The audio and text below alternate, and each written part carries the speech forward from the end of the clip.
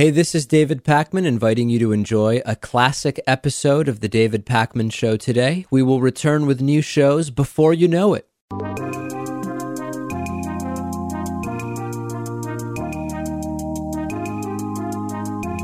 The David Pakman Show at davidpakman.com.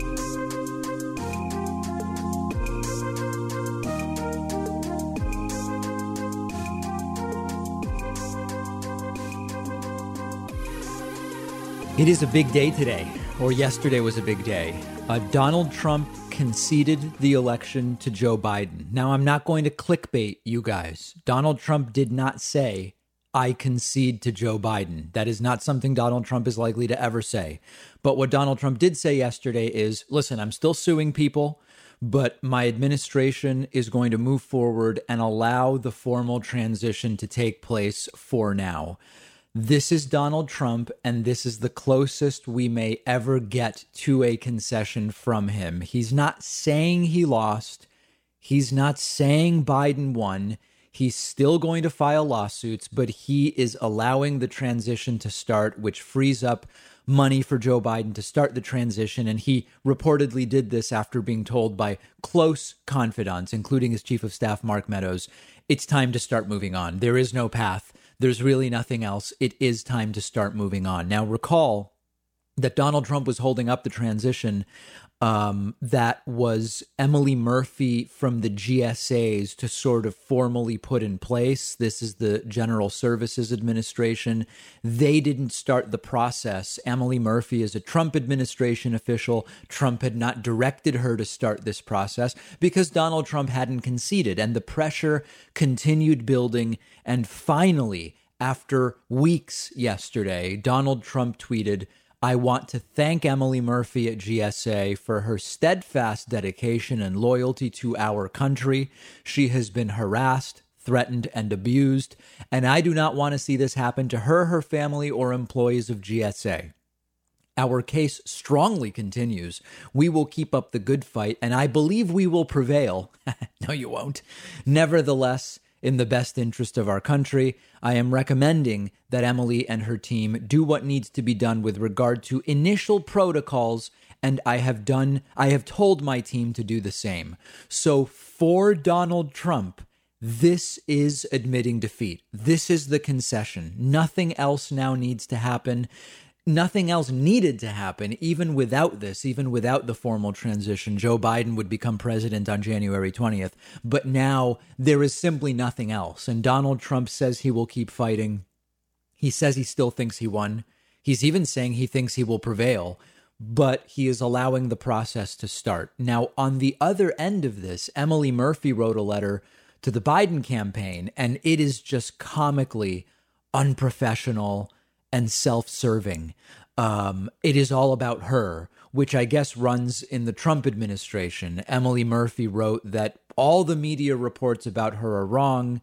She was not acting politically. She did nothing incorrect. She has to ascertain the apparent results of the presidential election, not impose the president-elect on the country. She points out she doesn't certify the winner. She doesn't pick the winner. There were legal challenges. And I have to tell you guys, this is all complete and utter nonsense. She claims she can't do anything until results are certified. That's not true.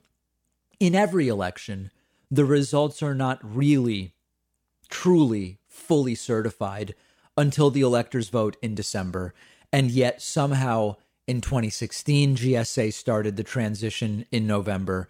In 2012, there was no transition, but the results were, as far as the GSA was concerned, clear within days of the election. Same thing in 2008, same thing in the year 2000. This is absolute and total nonsense. The whole letter that she wrote is a self-aggrandizing mess, which you can read in full if you're so inclined. I don't find it necessary to give you the full contents of the letter today. Bottom line is this.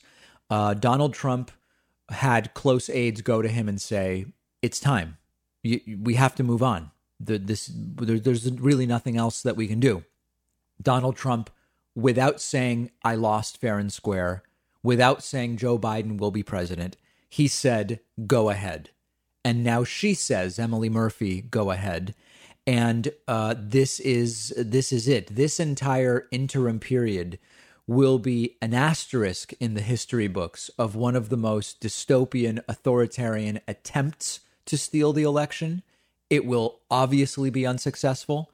We knew weeks ago that it would be unsuccessful. And now with the start of the formal transition, $6.3 million is freed up for Joe Biden's transition. Another $1 million is freed up for what's called appointee orientation.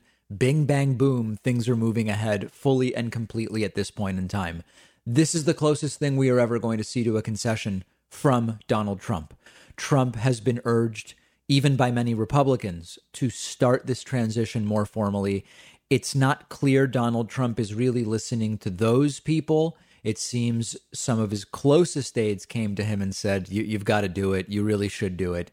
And it is happening, and we are one step closer to moving on from this national nightmare of a complete and total fiasco. And the questions that remain are really sort of academic questions, right? What will Donald Trump do between now and January 20th?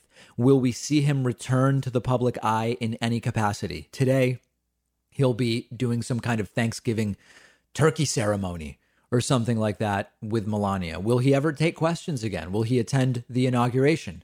Will he ever invite Joe Biden to the White House? We don't have the answers to these questions. The answers are largely irrelevant to the broader priorities of the country at this time. Joe Biden is moving forward. He continues to make cabinet selections. And that's what I want to talk about next, because this is really important. Joe Biden is going full speed ahead with his cabinet. Yesterday, we talked about 3 selections: Secretary of State, National Security Advisor, and Ambassador to the United Nations. Today, we have 3 more, actually 4 more to tell you about, which I will do momentarily. And as great as it is to see Joe Biden do this, it is also fascinating to watch the car crash of Donald Trump just being so triggered by Joe Biden moving ahead and selecting his cabinet. Yesterday, when I told you about 3 of Joe Biden's selections, I mentioned some tweets that Donald Trump sent over the weekend about how mad he is that Joe Biden is moving ahead. As Joe Biden continues to make selections, Donald Trump continues to tweet, despite Donald Trump having effectively conceded the race by telling the GSA to move forward with the transition. Donald Trump tweeting, "In certain swing states, there were more votes than people who voted, and in big numbers." Now, since Rudy Giuliani has said that's actually a bit of an exaggeration.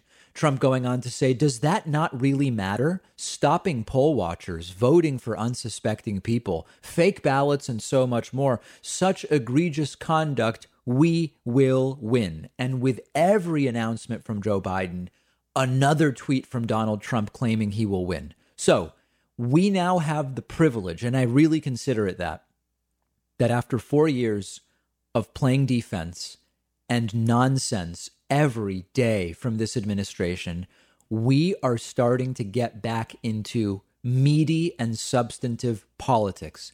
Selections of people who are actually qualified to be in the positions for which they are being selected.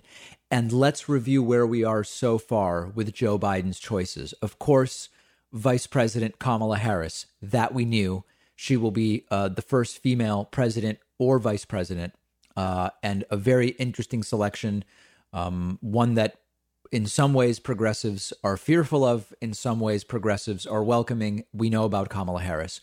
We knew about Joe Biden's chief of staff selection, Ronald Klain, who will be a very boring chief of staff. He will be scandal-free, and I expect him to last a while, in significant contrast to what we saw in the Trump administration. Secretary of State Anthony Blinken, we spoke about yesterday. National Security Advisor Jake Sullivan, we spoke about yesterday, and Ambassador to the United Nations Linda Thomas-Greenfield, we also spoke about that yesterday.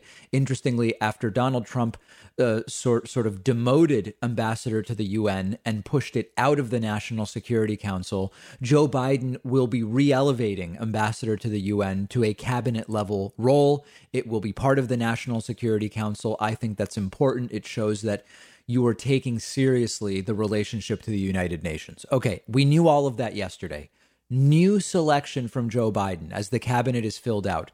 Treasury Secretary will be Janet Yellen. Now, Janet Yellen was previously the chair of the Federal Reserve, and she will also be the first ever woman running the Department of the Treasury. Now, you know that I am not an identity politics guy. I want someone who is qualified, and there is no way to argue that Janet Yellen is unqualified. And it is powerful and inspiring and interesting that she will also be the first woman in that position. She is going to get a fragile economy in the midst of coronavirus with high unemployment.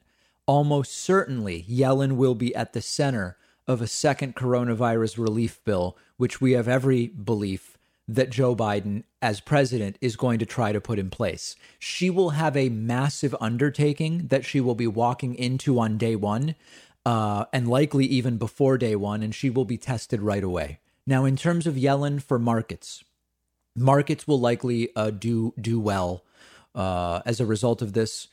Markets early today liking this election. Yellen is a known entity already. And of course, for those who are on the right and were worried about, socialism, Biden, the socialist, the communist, the selection of Janet Yellen, we'll talk about the progressive reaction, but the selection of Janet Yellen, if you are in any way connected to reality, should confirm that there is no socialism or communism going on here. Meanwhile, there are lots of progressives who are okay with Janet Yellen. She has gone after corporate power in the past. She went after Wells Fargo during the fiasco years. She's not an ideologue. And at least as far as Joe Biden is likely to pursue the economic agenda he ran on, Janet Yellen is not the type of person who is likely to get in the way of any of it. It will still be up to Biden to actually pursue it. Some elements of it will be affected by whether or not Democrats take the Senate. There are many ifs, ands, and buts, but Janet Yellen is not someone who will get in the way of any of what Joe Biden wants to do that he ran on, much of which was at least acceptable to progressives. Okay, we'll talk more about Janet Yellen in the future. Another very interesting selection, Secretary of Homeland Security, will be Alejandro Mayorkas. First Latino in this position, also a Jewish man who has taken very seriously the issue of anti-Semitism. Will be very interesting to see him take that head on as Secretary of Homeland Security. What the policy questions will be right away include, what does he do about family separation and the caging of children? Not trivial things that will be sorted out by the individual in this position. A very interesting choice. Director of National Intelligence will be Avril Haines, will be the first woman in history in that position. How does she clean up this fiasco of lack of trust in the intelligence community as a result of 4 years of Donald Trump slamming them? She has her work cut out. Climate czar. This is a very interesting position. John Kerry will be climate czar. Now, merely having a climate and environmental czar is a move in the right direction. Kerry is super smart, one of the people I met earlier on in hosting the show.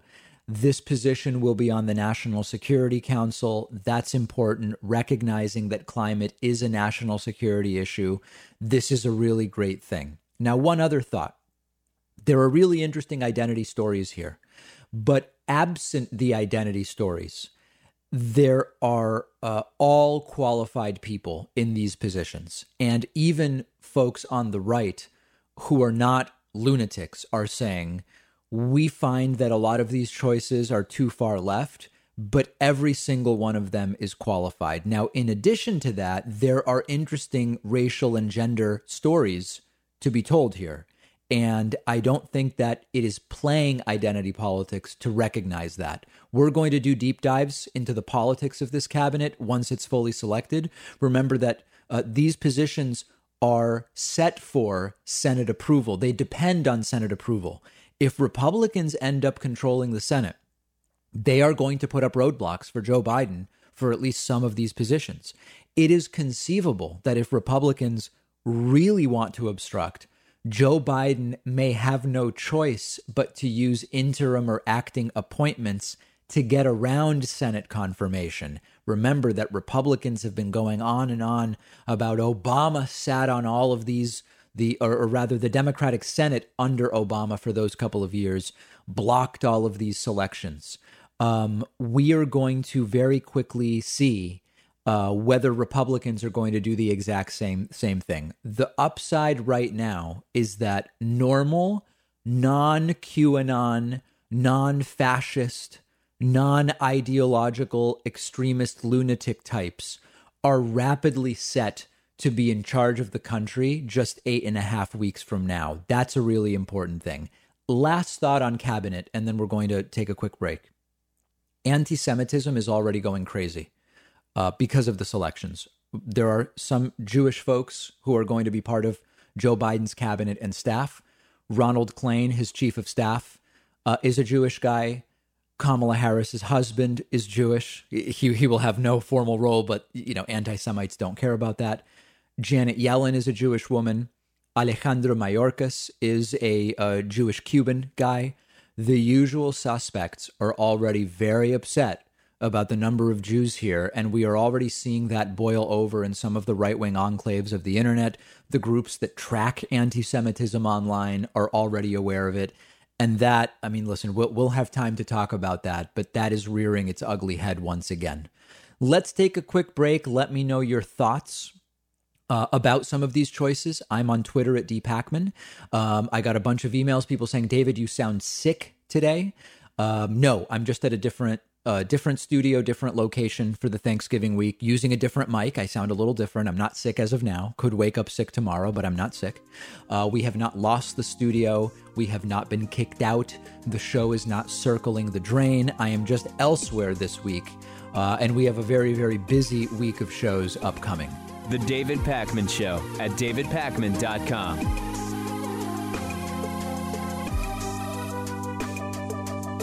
The number one funding source for the David Pakman Show has been and continues to be membership. And membership is not just a feel-good thing. You get access to the world-famous bonus show every single day just for members, as well as commercial-free audio and video feeds of the show day in and day out. You can sign up for membership very, very quickly at joinpakman.com. That's joinpakman.com.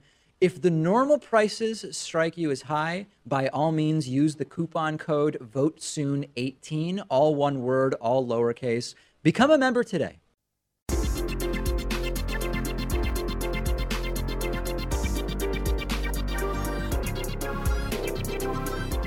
The David Pakman Show at davidpakman.com. Remember that the David Pakman Show is mostly funded by individual memberships. You can grab such a membership at joinpakman.com. It takes seconds and you'll instantly get access to great member perks, including the daily bonus show. A world famous and award-winning. Awards we give out, sure, but still, they are awards nonetheless. You can sign up at joinpakman.com and use the coupon code FRESHSTART to save bigly off of your choice of membership. It is time for Hatriot Mail. This week is a very special Hatriot Mail, but first, just a reminder, what is Hatriot Mail anyway? Who needs Dr. Fauci or the CDC? We get all the medical advice we need from our second cousin's husband's best friend's boss on Facebook. Hatriot Mail. Written by patriots who hate David Pakman. Because America. And because freedom. Okay, so there is something very special about this week's Hatriot Mail, and it is part of something I want to compile for you between now and January 20th. Let's take a listen and then I'll explain. David, we know you're a loser and a disgrace, but it doesn't matter, and I'm not sure how helpful publishing your videos is. David Pakman has one of the most punchable faces I've ever seen. What a condescending, in his mind, loser. Don't worry, David, you'll have 4 more years on talking shit on Trump. Being a loser is your best quality. Yeah, I want to compile all of the people still telling me we are going to get another 4 years of Trump. Joe Biden is not going to be sworn in on January 20th because I'm still getting these emails and comments and tweets and Reddit posts and all of it. And, at first I naively was thinking, when Joe Biden is sworn in, these people are all going to come to a big realization. They're going to finally realize they were wrong. No, they won't.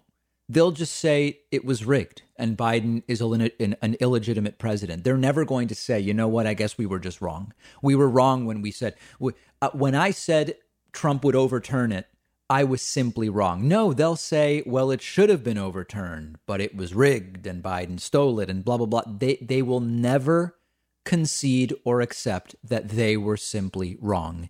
The best way to fight patriotism continues to be to use the coupon code HATRIOT40, HATRIOT40. When you get a membership at joinpacman.com, you save and the Hatriots cry every time that happens.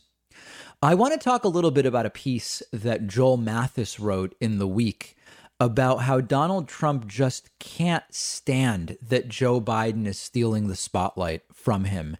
And Trump's been hiding out at the White House and at his golf courses, but that's actually making the problem even worse. And Joel Mathis in his piece likens it to Norma Desmond in Sunset Boulevard. And you might remember in Sunset Boulevard, Norma Desmond she ends up long after she is no longer the Hollywood star that she once was. She's surrounded by sycophants and enablers and yes men and yes women long after she stops commanding any respect, sort of living out a fantasy, living out a fake existence, for lack of a better term. And the analogy here is that Donald Trump's behavior only makes sense if you go beyond questions like, could this strategy work to steal the election from Joe Biden? Does Trump really think that he actually won Pennsylvania? Once you get beyond those initial questions and you go to, well, what Trump is doing here is desperately trying to cling to the spotlight, both for ego and vanity, as much as fears of being investigated and potentially prosecuted after he's out of office. That's the framework in which this starts to make sense. And the more that the spotlight turns towards Joe Biden, the angrier that Donald Trump gets, which explains his tweets over the weekend saying, why is Joe Biden forming a cabinet? Why is Joe Biden moving ahead when we still are fighting this and we actually won? And the reality is that this is when the spotlight should be turning to Joe Biden for two reasons. Number one, in general, when you have a new president-elect, the president that's outgoing is called a lame duck president. That's because while they are still president, the next 4 years are going to be decided upon from an executive, from the executive branch standpoint, by Joe Biden, not by Donald Trump. And so Donald Trump has these waning days during which he is president. So in general, the attention now turns to the president-elect. What is the cabinet going to look like? What are the day one priorities? What are the 100-day priorities, et cetera? But Donald Trump is exacerbating the speed at which the spotlight is turning to Joe Biden because Donald Trump isn't even working anymore. Trump stopped doing presidential work months before the election. He was just campaigning, not dealing with coronavirus, not getting his PDBs, presidential daily briefings, and he's barely been seen in public since the election. He's scheduled to do some kind of turkey thing today related to Thanksgiving. He's not actually taken questions since the election. It's probably been about a month since he's taken press questions. We have a 100-year pandemic, which Trump all but ignored, and Joe Biden has a coronavirus task force and is taking it seriously. So, of course, Americans in the media are turning to Joe Biden. If you look at Joe Biden and Trump, only one of them is still dealing with coronavirus or is dealing with coronavirus, and it's Joe Biden. So who are you going to turn to? Joe Biden is the one choosing a cabinet that is going to have to lead us out of this mess economically and from a public health standpoint. So, of course, that's what we're talking about and evaluating. Is Joe Biden making the right choices or not? And how are these people going to govern that Joe Biden is selecting? So when Trump doesn't recognize Biden's win, finally now allowing the formal transition to start, which is the closest we're going to get to a concession from Trump, while still claiming that he actually won. He is desperately trying to cling not just to the presidency, but to the spotlight because of his ego and his narcissism. And Joel Mathis does point out that some of this is the media's fault by continuing to talk about Joe Biden's apparent victory and the network, the networks like OAN and Newsmax not even using the term apparent victor and just placating any insane notion about Donald Trump being the actual winner. They do encourage the system to keep it going. But it's mostly Donald Trump. And we know Trump hates being ridiculed. We know Trump hates being mocked. And we saw that with his quick distancing from that whacked out lawyer, Sidney Powell, when she went on Newsmax and said there would be evidence of biblical proportions soon to prove fraud. She was instantly fired. And in fact, it was one of these retroactive. She never really was working for us anyway, because the mockery is what got to Donald Trump. That does actually get to him. So it's possible that more mockery of Trump will get him to maybe to actually use the term I concede and call Joe Biden. But all that really matters is that Donald Trump yesterday did finally say via Twitter, I'm allowing the transition to happen formally, even though I'm going to keep fighting. And eventually, Donald Trump will leave regardless. Joe Biden will still become president, but it's going to be all the more embarrassing for Donald Trump. In the meantime, the best we can do is all move on to talking about Joe Biden's plans, his cabinet selections, his coronavirus task force, and we're doing it. And I have to tell you, as I've said before, Trump would be better. Another 4 years of Trump would be better for the business of the David Pakman Show. There's no doubt. It would be worse for the country. And I am actually enjoying starting to look into the backgrounds of Joe Biden's cabinet picks. What is Joe Biden likely to do on day one via executive order? What is Biden going to do in his first week in terms of the virus? What are the first 100-day priorities? How is Biden's Secretary of Homeland Security going to deal with immigration policy? We're actually getting back into substance. And I heard from a bunch of people yesterday, longtime viewers of the show, who have said, I've been a fan for a long time. I love what you do. But I am already feeling a breath of fresh air in just getting back to talking about policy. Even if we don't agree with everything Joe Biden does, certainly we will not. The guy who looked at the solar eclipse, his time is up. The guy who suggested bleach injections, sort of like a cleaning to treat the virus, he is going to be leaving. The guy who used the Sharpie to adjust a hurricane map for political gain, he is exiting stage left in 8 weeks, and we are all the better for it. And we are going to continue moving forward. And I am glad to say that hopefully progressive media is on the path to becoming dramatically more substantive as we get closer and closer to Joe Biden's swearing in. Make sure you're following us on Instagram at David Pakman Show. And while you're there, you can follow me on Instagram at david.pakman as well. The David Pakman Show at davidpakman.com.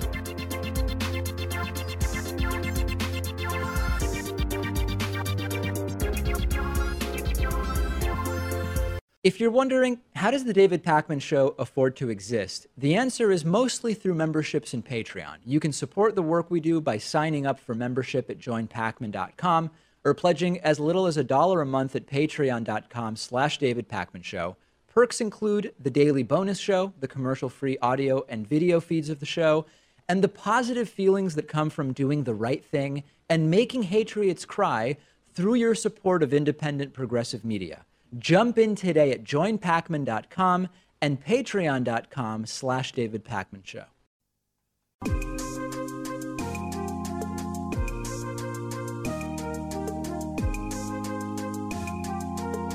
Welcome back to the David Pakman Show.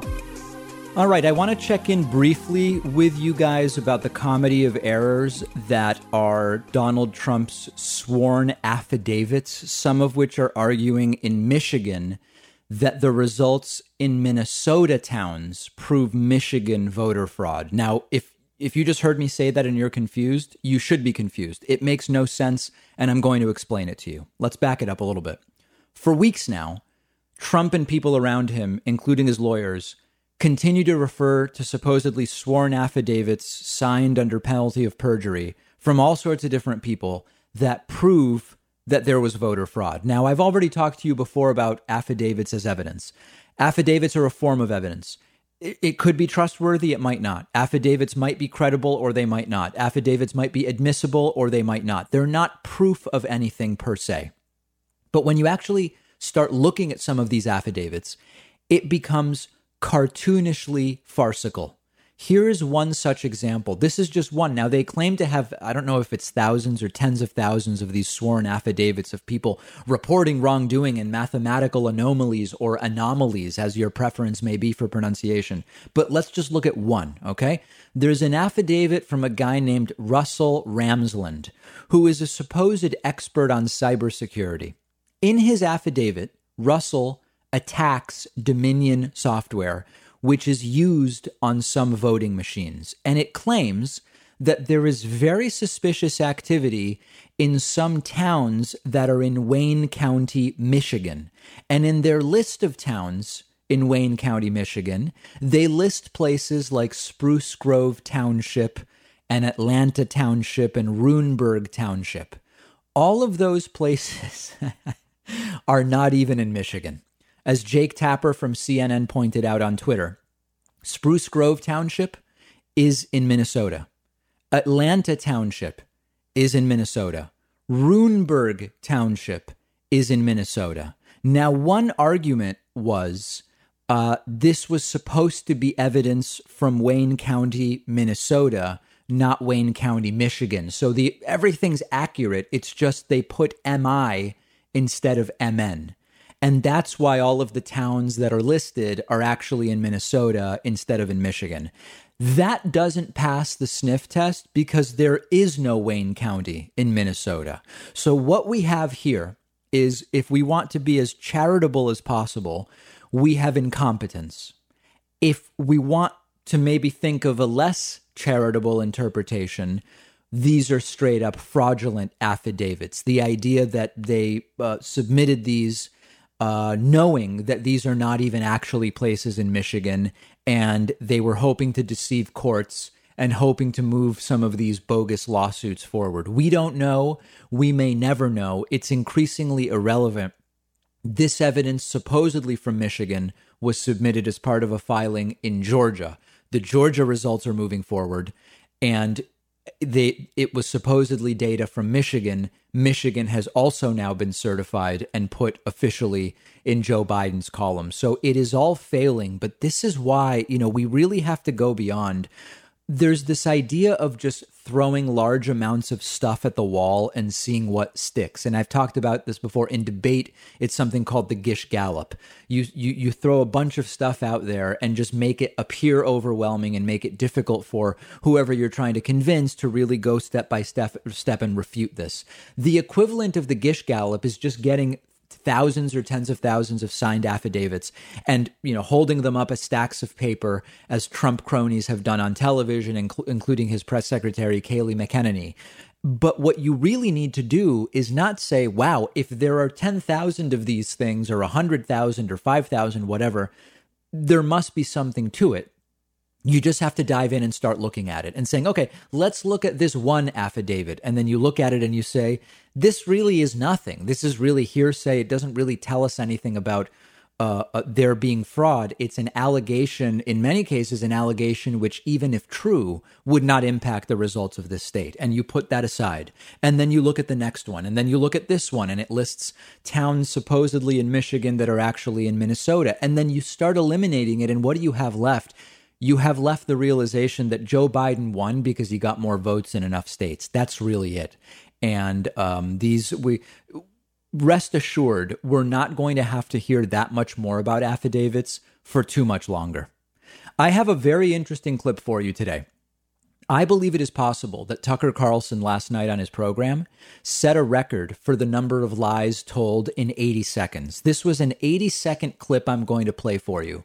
So jam-packed with dishonesty and deception and duplicity and deceit that I'm unsure I've ever seen so much in a mere 80-second segment. This was some kind of wrap-up of sorts of the 2020 election, where Tucker Carlson does seem to be acknowledging Donald Trump is not going to be sworn in for a second term. Joe Biden will be president. That seems to be the context here. And yet, Tucker says this wasn't really fair, and it's not really clear Biden won for real, and any kind of electronic voting is bad. So let's just start going through, and this will take a little while, but I think it's worth it. Let's actually check out all of the false claims that Tucker Carlson makes, most of which his audience accepts as undeniable gospel. Let's jump in. Other countries understand it. They don't use electronic voting because they know it undermines confidence in democracy. Okay, so we're only 6 seconds in, my friends. And Tucker Carlson says other countries don't use electronic voting because it undermines confidence in democracy. That is a lie. It is not true that other countries don't use electronic or internet voting. It is used in Argentina, Australia, Belgium, Brazil, Canada, Estonia, France, Germany, India, Italy, Namibia, the Netherlands, Norway, Peru, Switzerland, the UK, Venezuela, and the Philippines. That's, I think, 23 countries or so.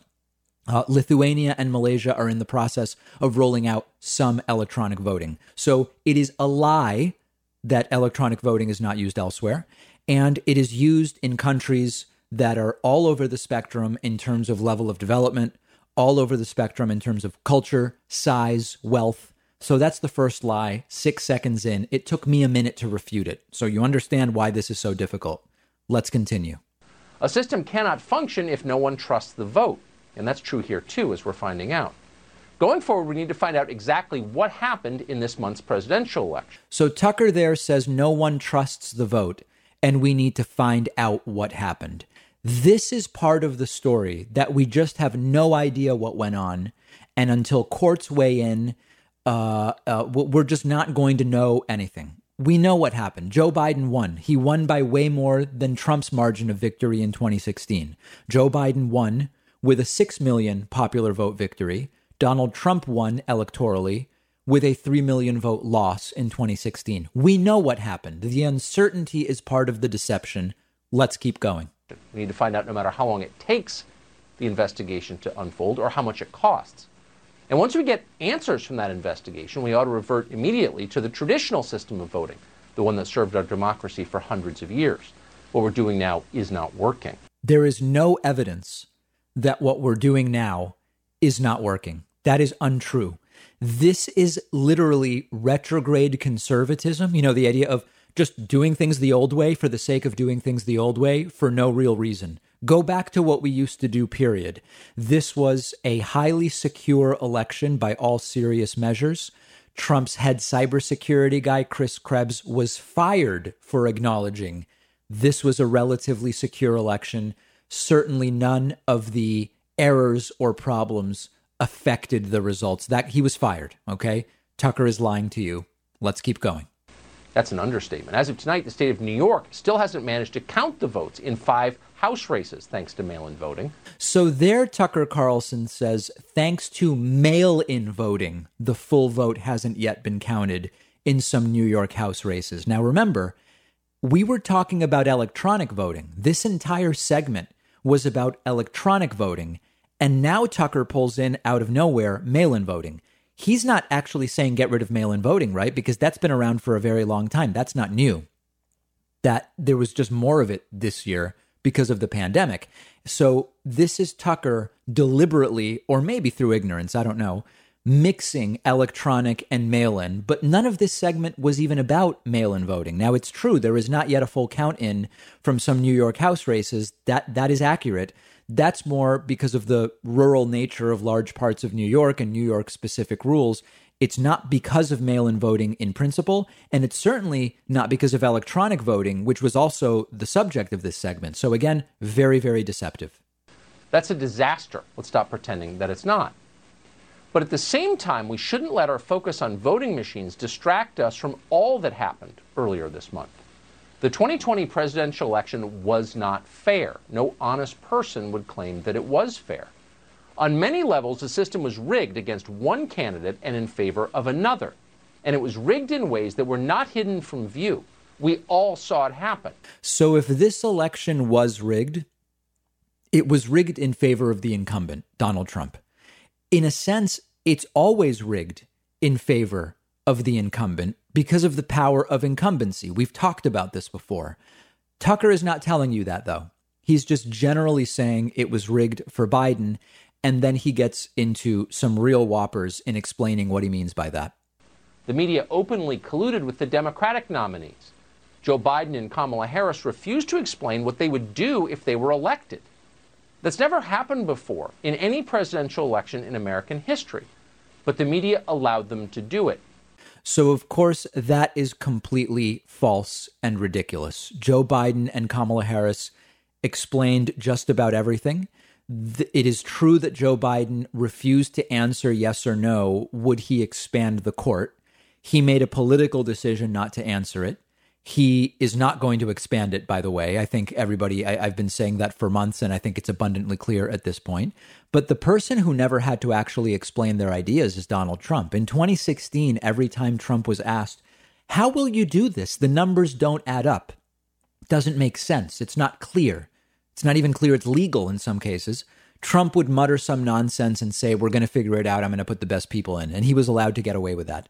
In 2020, Trump didn't even run on policy. He just ran. Every rally was, I'm great. We've done so great. And Joe Biden is sleepy. So Tucker is right. One candidate never explained policy, but it was Trump, not Joe Biden. So the point here is, look at how long it took for me to go through the lies just in an 80-second segment of Tucker Carlson. This is why it's hard to counter the disinformation. Hopefully doing this is useful to some degree. Obviously, it's outside of the scope. To counter an hour of Tucker a day would take me 4 hours, right? It's not practical. But just as an experiment, because we had this jam-packed 80 seconds riddled with lies, understand how difficult it is to counter the disinformation. The David Pakman Show at davidpakman.com.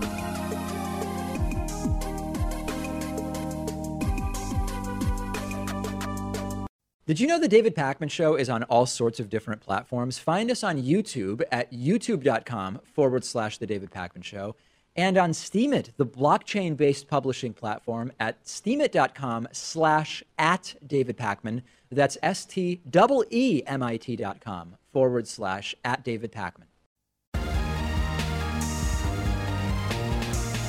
The David Pakman Show at davidpakman.com. So we're continuing our coverage of this sort of up and down, hot and cold reporting of so-called election fraud that's been taking place on Fox News, and we are now getting to Laura Ingraham. We talked about Tucker Carlson earlier today. Now we're going to talk about Laura Ingraham, and this is really very funny.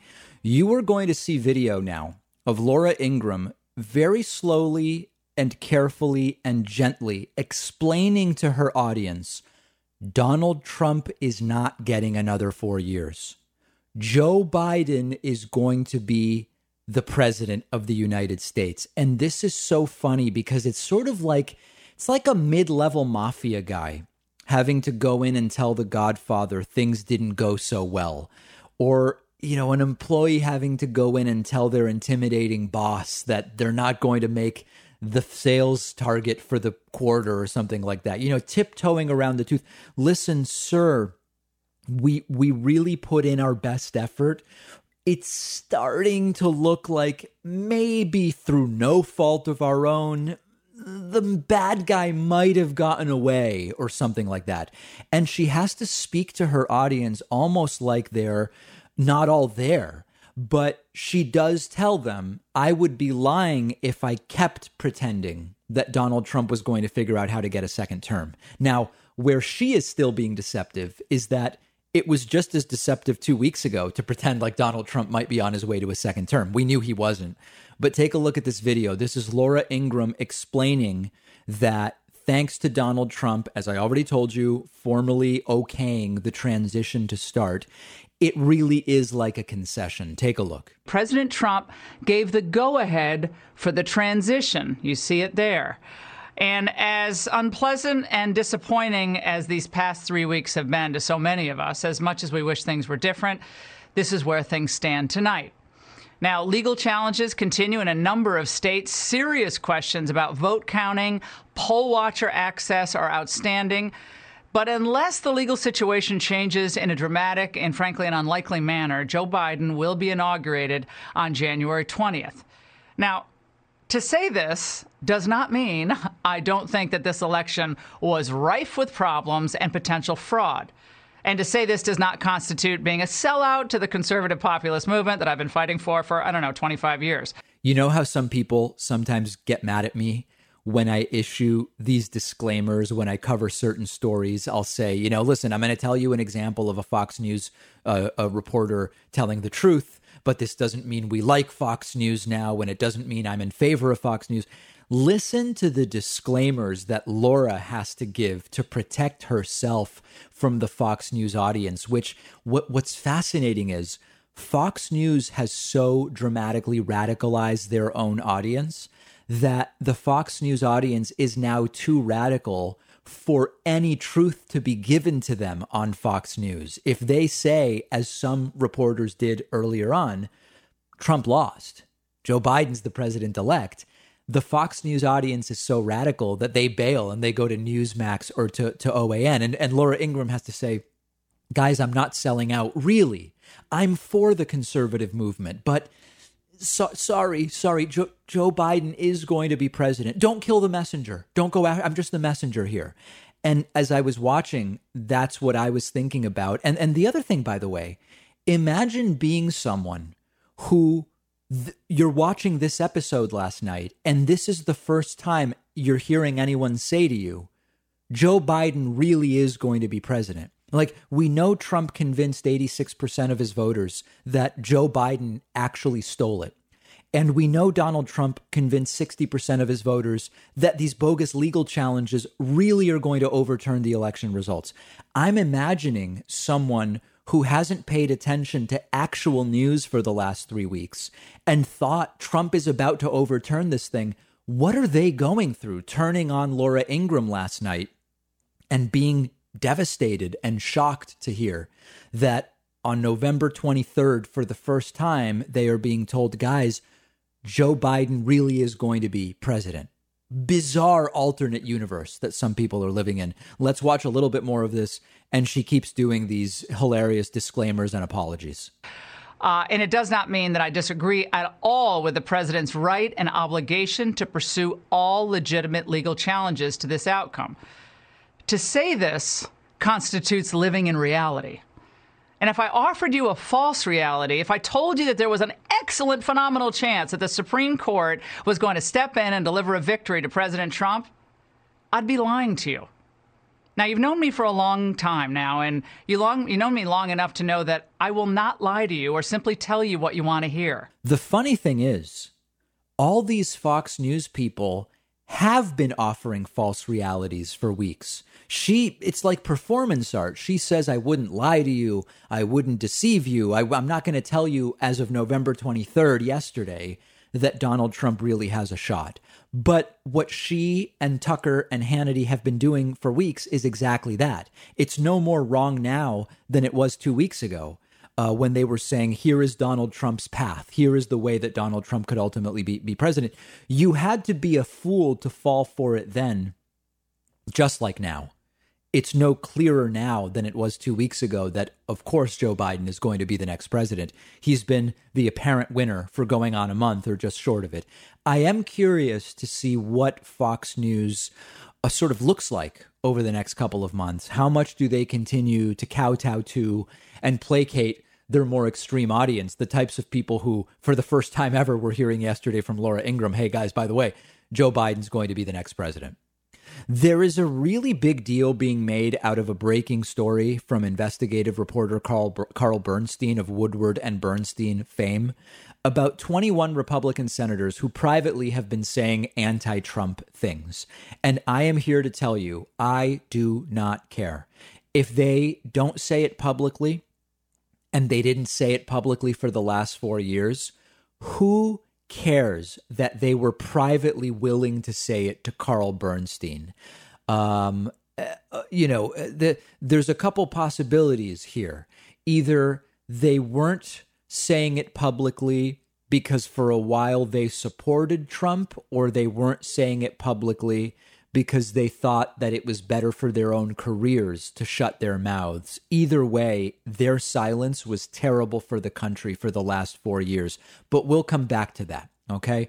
Carl Bernstein tweeted yesterday, and dozens of articles were written about this.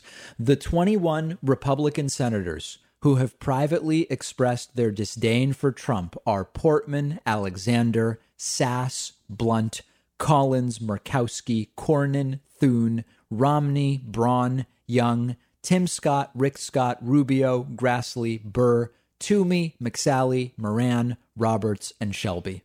Of the people on Bernstein's list, some did actually criticize Trump publicly, like Ben Sass, John Cornyn occasionally, Lisa Murkowski, certainly Mitt Romney.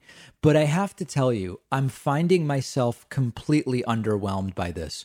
Donald Trump has represented an existential threat to the American system of democracy and government and way of life for 4 years. A couple of senators have mildly criticized Donald Trump, and even the ones that did a little more harshly, Mitt Romney, for example, John Kasich, within days of Joe Biden winning, they went right back to saying, my goal is stopping Medicare for all. We've got to stop tax increases. We've got to deal with the debt. We have to, reduce business regulations. So if anyone expects me to praise Republican senators who privately criticize Donald Trump, give me a break, guys. Imagine if from day one of this presidency, or 6 months in, whenever it was abundantly clear to everybody that this was a disaster, imagine if early on 21 Republican senators had actually stood up regularly and strongly criticizing Donald Trump. That actually could have made a difference. Instead, now that Joe Biden has already won, we hear, 21 of them said things in private about Trump to Carl Bernstein. Give me a break. These people are pathetic. Now, one other aspect of this. Trump and Republicans love to say it's the left that doesn't allow dissenting opinions, and it's the left that doesn't want to engage in the battle of ideas. These 21 Republicans, if it is true that they really didn't like what Donald Trump was doing, they partially stayed quiet because they were too scared to say anything. They were afraid of being outed publicly as not liking Donald Trump when Trump was still riding high. This is what we call profiles in cowardice. They aided and abetted Trump. And if indeed they felt this all along, they have to be held accountable now for how Donald Trump has debased democracy for 4 years. And think back to impeachment, guys. Everyone but Romney who did vote to convict on one count on impeachment, if these other 20 Republican senators had voted to convict Trump on impeachment, they'd have been able to remove him, and they wouldn't have had to worry about the repercussions of coming out against Donald Trump. Truly pathetic. None of these people should be held up as heroes. In fact, what they are is disingenuous. If indeed nearly half of the Republican senators in the Senate privately were disturbed, distraught, and against what Donald Trump was doing, what they need to be what we need to be pointing the finger to is that they were completely disingenuous in public and continuing to support Donald Trump. Completely pathetic. I'm glad we learned about it. These are not heroes. These are not our friends. And as we saw from Mitt Romney and John Kasich within 24 hours of the election, they obviously and predictably, as we've been saying for years, went right back to the exact type of Republicans they were before Donald Trump. We have a voicemail number, and that number is 219-2-DAVID-P. We got a voicemail from the Eggman with a prediction for 2024. He wants to bet people about this. Take a listen to what he had to say. Hey, Dave, I like to bet on politics, and I won on this presidential election, even though I'm not getting paid by the schmuck who owes me because he thinks, Trump is going to win in court. Anyway, I got a bet for you or for any of your listeners. Yeah. My Pillow 2024. Mike Lindell, My Pillow 2024 is going to run in 2024. He's not going to win. He's not going to get nominated at all. But he's going to be one of the morons in the beginning, okay? Anybody want to take me up on that bet? I'll bet anything. I guarantee you this guy is going to run for political office. President. Shalom, brother. Okay. I don't think Eggman is wrong. I think that, so if you don't know who Eggman is talking about, there's this guy, Mike Lindell, from the company My Pillow. They sell pillows via television commercials. He is a big Trump supporter. I believe he said Trump was a gift from God or something along those lines. He was put front and center at some of these early coronavirus press events as someone who was going to be making masks and contributing to the effort in some way, shape, or form. Okay, et cetera, et cetera. Guy's completely out of his mind. And he recently donated a bunch of money to Kyle Rittenhouse's bail, to $2 million bail money, as we discussed yesterday on the bonus show. And Eggman's idea is that he may actually run for president. I don't think that's out of whack. It wouldn't be unlike a pizza man, Herman Cain, who has since departed this earth due to coronavirus. It wouldn't be like some of these other kind of edge case type candidates who are trying to get some publicity. I mean, listen, that's kind of how it started with Trump. We don't really believe Trump thought he was going to win or was even interested in winning early, quite frankly. But I think Eggman may be onto something. I would be completely unsurprised if Mike Lindell does run for president. I agree with Eggman. I don't think he would win. Curious to hear from you. If anybody's interested in betting with Eggman, I guess get in touch with him. On the bonus show today, there is this viral video that has been going around of a Trumpist, a vile Trumpist, deliberately sort of like powerfully exhaling on people outside a Trump golf club. And he has now been charged with simple assault for that. I guess the idea, of course, was to scare someone that he may be trying to give him the virus. We are going to talk about the reaction from the oil industry to Joe Biden. This issue of oil was a big issue during the campaign and a big topic for Donald Trump during his rallies. And we are also going to talk about the surge in cannabis-related stocks in the market as a result of Joe Biden winning. And we'll talk about what we might actually see in terms of legalization, decriminalization during a Biden administration. Very, very...